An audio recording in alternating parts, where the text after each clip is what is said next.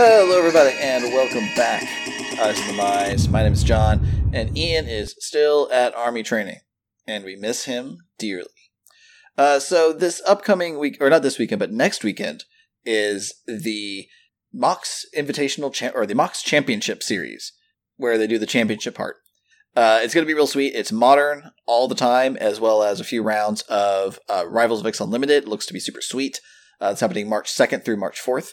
Also happening on Tuesdays, if you haven't been watching, is the Team Modern Super League, which has been a revelation as far as popularity is concerned, especially with the unbannings of Jason Bloodbraid, because people are excited, even though we haven't seen the full impact, and I think the Mox is going to inform a lot of what the future meta looks like for Modern. But the latest Team Modern Super League was Team Pomplamoose against Team Playdesign, and if you don't watch any of them, if you can only watch one match, go watch the match between Paul Cheon and Reed Duke. Reed Duke on Jund, Paul Cheon on Green-Black mid-range, aka The Rock, and just watch that entire match, because that entire match is insane. It's the best. It's probably the best Magic played on the Team Modern Super League, just period. And it's going to be real interesting to see how each of those teams moves forward from the events of that week's episode. Next week on Team Modern Super League poses to be even better with Team Genesis against Team Channel Fireball, which is there are no slouches there, so I would go watch that. A little bit more eyes in the community before we move on to what I want to talk about in our main topic, which is there was the alternate endings for the Ixalan storyline that got published today. I haven't had the chance to read them. I feel like it's a little disingenuous, just kind of showing off what the other endings would have been, because they're not the right endings. I don't know, it feels to me as the same way of kind of like reading the Khans of Tarkir storyline, knowing that none of that ever happened, except for the stuff to Sarkhan himself. But enough of that. Let's move on to what I'm really excited about, which is Theros flashback drafts on Magic Online. Yes, Theros, the Greek god, the Greek mythology-inspired set. It had all of the main trappings of Greek mythology. It had gods, it had heroes, it had monsters, and it was great. It was the first main set that I came back to, aside from Magic 14, and I think it was one of the first sets that Ian came back to as well. So this has a warm spot in our hearts. This was the set where I really learned how to draft. I didn't become good at it yet. That was a little bit down the line, but this set is a lot of fun to draft, and I kind of want to talk about the limited format here, because Theros has some different rules than the rest of regular Magic kind of goes by. And I think I want to take this moment to start off with probably two commons that really define Theros Limited and how it's different from everywhere else. The first is Divine Verdict, which if you've played Rivals of Ixalan, you know what this card does. This is not like a surprise, this card is a solid common removal spell. It's 3 and a white for an instant, destroy target attacking or blocking creature. It's 4 mana at instant speed. It kills anything that's attacking or blocking with, little to no qualms. It's a very, very powerful spell. However, we also want to contrast that with Black's common removal spell of kind of, not necessarily of choice, but it's Sip of Hemlock, which is 4 black sorcery at common, destroy target creature, its controller loses 2 life. Sip of Hemlock, of course, referencing how Socrates died by willingly being poisoned by hemlock, which is a poison. Unsurprising, getting poisoned by a poison. Anyways, these are probably some of the best removal spells in the entire set. As far as like hard actual removal. Because you look at some of the other cards that do similar things, and they're just not up to snuff. Like there's a cycle of color hate cards like Glare of Heresy, 1 and a white sorcery at uncommon, exile target white permanent, or Dark Betrayal, black for an instant destroy target black creature. And nothing else stands up to it. Even the red removal is very lackluster when you compare it to what is happening in this format, which is creatures are getting huge and monsters are getting huge, either because of auras or because of heroic or because of just any number of reasons. This set has a lot of things that go really, really big. And so while those two are the best removal spells, like Divine Favor or Divine Intervention, whatever it is. I scrolled away from it. Divine Verdict, there we go. Divine Verdict is not great in Rivals of Ixalan. Like, you can have too many Divine Verdicts. The most is probably 2. In Theros, you could probably play 3 of these because the format is actually slow enough where Divine Verdict actually plays a heavy role, because it is one of the few ways to just hard remove any creature. And going back to kind of talking about red removal, like, sure, there's Magma Spray, which is 2 mana for an instant, deal 2 damage, scry 2. There's Lightning Strike, 1 in a red, common, deal 3. There's also Rage of Purphoros, which is 5 mana sorcery, deal 4 to a creature that can't be regenerated, scry 1. Like, these removal spells are all fine, but the best removal spells, kind of by and large, is the green fight spell, which is Time to Feed, which is 2 and a green, so you notice how expensive it is for a sorcery that says target creature and opponent control, choose target creature and opponent controls. When that creature dies this turn, you gain 3 life. Target creature you control fights that creature. And this was good. It triggered your heroic, which is one of the keyword mechanics, which I haven't talked about yet, but I'll get to it. And you usually are using it on your big dudes to kill their smaller dudes. And it's very, very good. The next 2 spells that really kind of define how Theros Limited work are the 2 bounce spells, Voyage's End and Griptide. If you've played a few of the recent sets, Griptide it's a reprint here. I think it showed up a few other times. It's similar to Run Aground in Ixalan. It's 3 and a blue, instant, put target creature on top of its owner's library. In most formats, this is, again, too slow. It's not fast enough, but being able to reset your opponent's big battle cruiser creature is huge. And if the most efficient card in all of kind of like interacting with your opponent is Voyage's End, 1 in the blue, instant at common, which is just an unsummon with scry 1 on it. Voyage's End was, again, one of the best ways to interact with your opponent's creatures on the spell end. And in a pinch, it can trigger one of your own creature's heroics, as long as it's not giving it a bigger thing. Speaking of heroic, this is one of the big kind of selling points of the set. Heroic is on creatures, and it's a triggered ability, or it's actually an ability word, not a keyword ability, sorry, which says whenever you cast a spell that targets this creature, do a thing. Phalanx Leader being one of the premium white uncommons, it's white for a 1/1 human soldier. At uncommon, with Heroic, whenever you cast a spell that targets Phalanx Leader, put a +1/+1 counter on each creature you control. And Heroic can be found in all of the colors. It's kind of focused in the Jeskai colors, in blue-red, red-white, and blue-white. But there are other Heroic creatures as well. There's a few in green-white as well. And there's a few black Heroic creatures, but they're few and far between. But this mechanic just really rewards you for going tall and going big. And the best way to do that is through auras and sorceries, as well as other ways. Some of the best auras to put on your creatures are the Ordeals. There's 1 in each color. They're both one in the sea, 1 in the colored mana, and they all have similar lines of text. They enchant creatures, and then whenever the enchanted creature attacks, you put a +1/+1 counter on it, and then if there are 3 counters on it, sacrifice the Ordeal to do a thing. So, for example, Ordeal of Purphoros, when you sacrifice the Ordeal, it deals 3 damage to target creature or player. The white one, the Ordeal of Heliod, gains 10 life. Ordeal of Thassa draws cards. Ordeal of Erebos mind rots the opponent. And Ordeal of Nylea is a double rampant growth. So, you don't necessarily play them for their effects. You play them because they're really good at what they do, which is get your creatures huge. And they go really well on all the heroic creatures that put other counters on themselves. Or your monstrosity creatures. Now, your monstrosity creatures are focused in red and green. There's a few in black. There's a few in the other colors as well.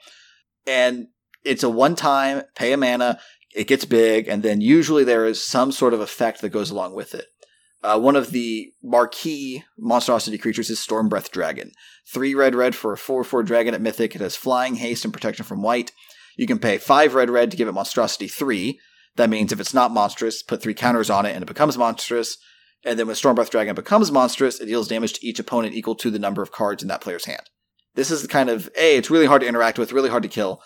And while its monstrosity isn't very impactful, becoming a 7/7 flyer is no joke. The best common with monstrosity has to be Nessian Asp. 4 and a green for a 4/5 with reach at common, with 6 and a green monstrosity 4.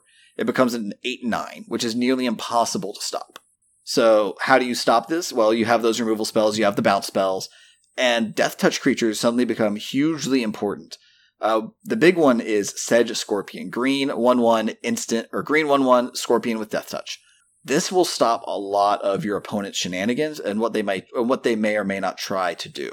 However, if you flip that on its side, there's also the black version, which is Baleful Eidolon. 1 in the black for a 1/1 enchantment creature. I'll get to that in a little bit. And it says Death Touch, and it also has this line of text that says enchanted creature gets +1/+1 and has Death Touch. Because some of the enchantment creatures have this mechanic called Bestow, which is usually attributed to a cost. In Baleful Eidolon's case, it is 4 and a black. So what does this mean? Well, if you have one of these Bestow creatures in your hand, instead of casting them as a creature, you can cast them as an aura. And when you cast them as an aura, it triggers Heroic. So you can hit your 16 to 17 creature count, and as well hit your Heroic count in order to help make sure your Heroic creatures, get swole AF. Baleful Eidolon being one of the better ones because Death Touch is very important. But what also this format teaches you is that evasion is key. Flying is very important. Trample is very important. Being able to get through your opponent is going to be key. There is a little bit of grindiness to this format, especially when you get to some of the black decks and the green decks, because they focus on a mechanic called Devotion, which is a re-keyworded chroma from Shadowmoor and Eventide. What does Devotion mean? Well, let's read Grey Merchant of Asphodel, who we've talked about before. He is 3 black for a 2/4 creature zombie at common. When Grey Merchant of Asphodel enters the battlefield, each opponent loses X life, where X is your devotion to black, and you gain life equal to the life lost this way. So with Gary by himself, you paid 5 mana for a 2/4 that shocked your opponent and gained you 2 life. Gary scales incredibly well with other effects, with your other black permanents in play, which leads us to the gods. There's one monocolor god in Theros in each color, and they all do very powerful things. They're not always going to be turned on, but devotion cards really reward you for being heavy in that color. Heliod is 3 and a white for a 5/6 legendary enchantment creature god at Mythic. He's indestructible. As long as your devotion to white is less than 5, Heliod is not a creature. That line is true for all the gods. They're also all indestructible. And then they all have an enchantment line of text and an activated ability. Heliod gives your other creatures vigilance, and you can pay 4 mana to make a 2/1 white cleric enchantment creature token. Thassa is a 5/5 that scries 1 on your upkeep, and you can pay 2 mana to make a creature unblockable. Erebos is a 5/7 for 4 mana that makes your opponent unable to gain life, and you can pay 1 in the black and 2 life to draw a card. Perforos is a 6/5 that says whenever a creature enters the battlefield under your control, you deal 2 damage to each opponent, and you can pay 2 in a red to give your creatures a mini trumpet blast, give them +1/+0. Nylea gives all your other creatures trample, as well as giving you the ability to pump them up a little bit with 3 and a green to give a creature +2/+2, and she herself is a 6/6, by the way. So all the gods are heavily impactful and ones you're going to have to watch out for, and are going to be really hard to interact with in many ways. A lot of the artifacts in the set are pretty subpar. There's a few that are very impactful. Burnished Heart is great if you're trying to splash, which I don't encourage you to do, because mana fixing is kind of bad in this set, so please don't. Pixels of Pandemonium is a trap in Limited. Don't listen to Lantern players. It's not good in Limited. Colossus of Akros can actually win you games, but it's an 8 mana 10/10 with Defender and Indestructible, and then you have to pay 10 mana to make it a 20/20 with Trample that can attack. So there's a lot of things you got to do to make that work. There's a gold card. There's an uncommon gold card in each of the 2 color pairs, and then there's a few rares like Annex and Cymede is a bomb. 1 red white for a 3/2 human soldier. They're legendary. They have First Strike and Vigilant with Heroic. Whenever you cast a spell that targets Annex and Cymede, creatures you control get +1/+1 and gain Trample until end of turn. Now, the big reason that you may want to play this format, which granted on Magic Online it is a Phantom only, so you're not getting these cards, but are the 3 Planeswalkers. There's Elspeth, Sun's Champion, which is, no joke, the best card in the set. Elspeth, once you slam her down on an empty board, even if you're behind, you're very heavily favored to win the game. She's 4 white for a 4 loyalty Planeswalker. Her +1 is put 3 1/1 white soldier creature tokens onto the battlefield. Her -3 is destroy all creatures with power 4 or greater. And her -7 is you get an emblem that says your creatures you control get +2/+2 and have flying. Alright, Elspeth's insane. It is almost impossible to lose when you resolve an Elspeth. Almost impossible. Ashiok Nightmare Weaver is a little bit harder to play in Limited. Ashiok is 1 blue-black for a 3 loyalty Ashiok Planeswalker at Mythic. You can +2 Ashiok to exile the top 3 cards of target opponent's library. You can -X to put a creature card with converted mana cost X exiled with Ashiok into play. That creature is now a nightmare as well. And then you can -10 to exile all cards from all opponents' hands and graveyards. Ashiok in Limited is actually more of a mill condition, because it's just 3 mana, exile 3, exile 3, exile 3, and then occasionally you'll play a creature off of Ashiok.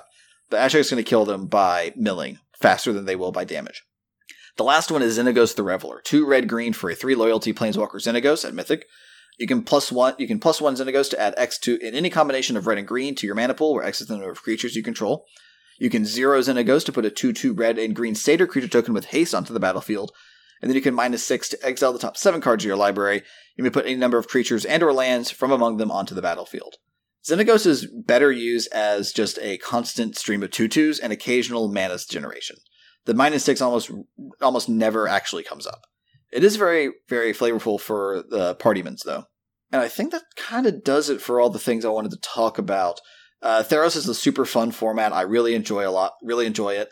It doesn't have the depth of some other formats. It can get old pretty quick, especially if you keep getting run over by the red-white or blue-white heroic decks. But it is a lot of fun. The Devotion decks play well. Also, if you can ever manage to draft Minotaurs, do it. It's amazing. But it's a super fun format. I've already drafted it twice. It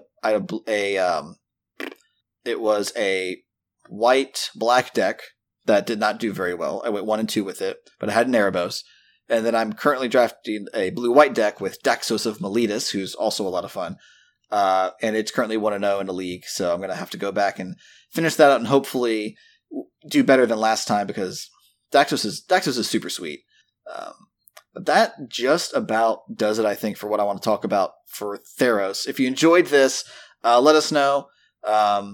This is a set that I really enjoyed, and it was my first thing back into Magic, and I really enjoy kind of going through the nostalgia of it and kind of learning and relearning what this format's all about. If you want to find me on social media, you can do so on Twitter at JWiley129. That's JWiley129. If you want to find my co-host Ian, who is still, like I said, in Army training, you can find him on Twitter at DixonIJ. That is DIXONIJ. You can also find him on Twitch at twitch.tv/Dix. That's DIX. And of course, if you have any feedback you want to give the podcast, shoot us a message we're on Twitter at EyesInTheMize. Or if you have a more personal question, you can shoot us an email at eyesinthemize@gmail.com. Because, like I said, as always, we want to best improve the podcast for you, our lovely listeners. On behalf of Ian, I'm John. Thank you so much for listening, and we'll talk to you all next time.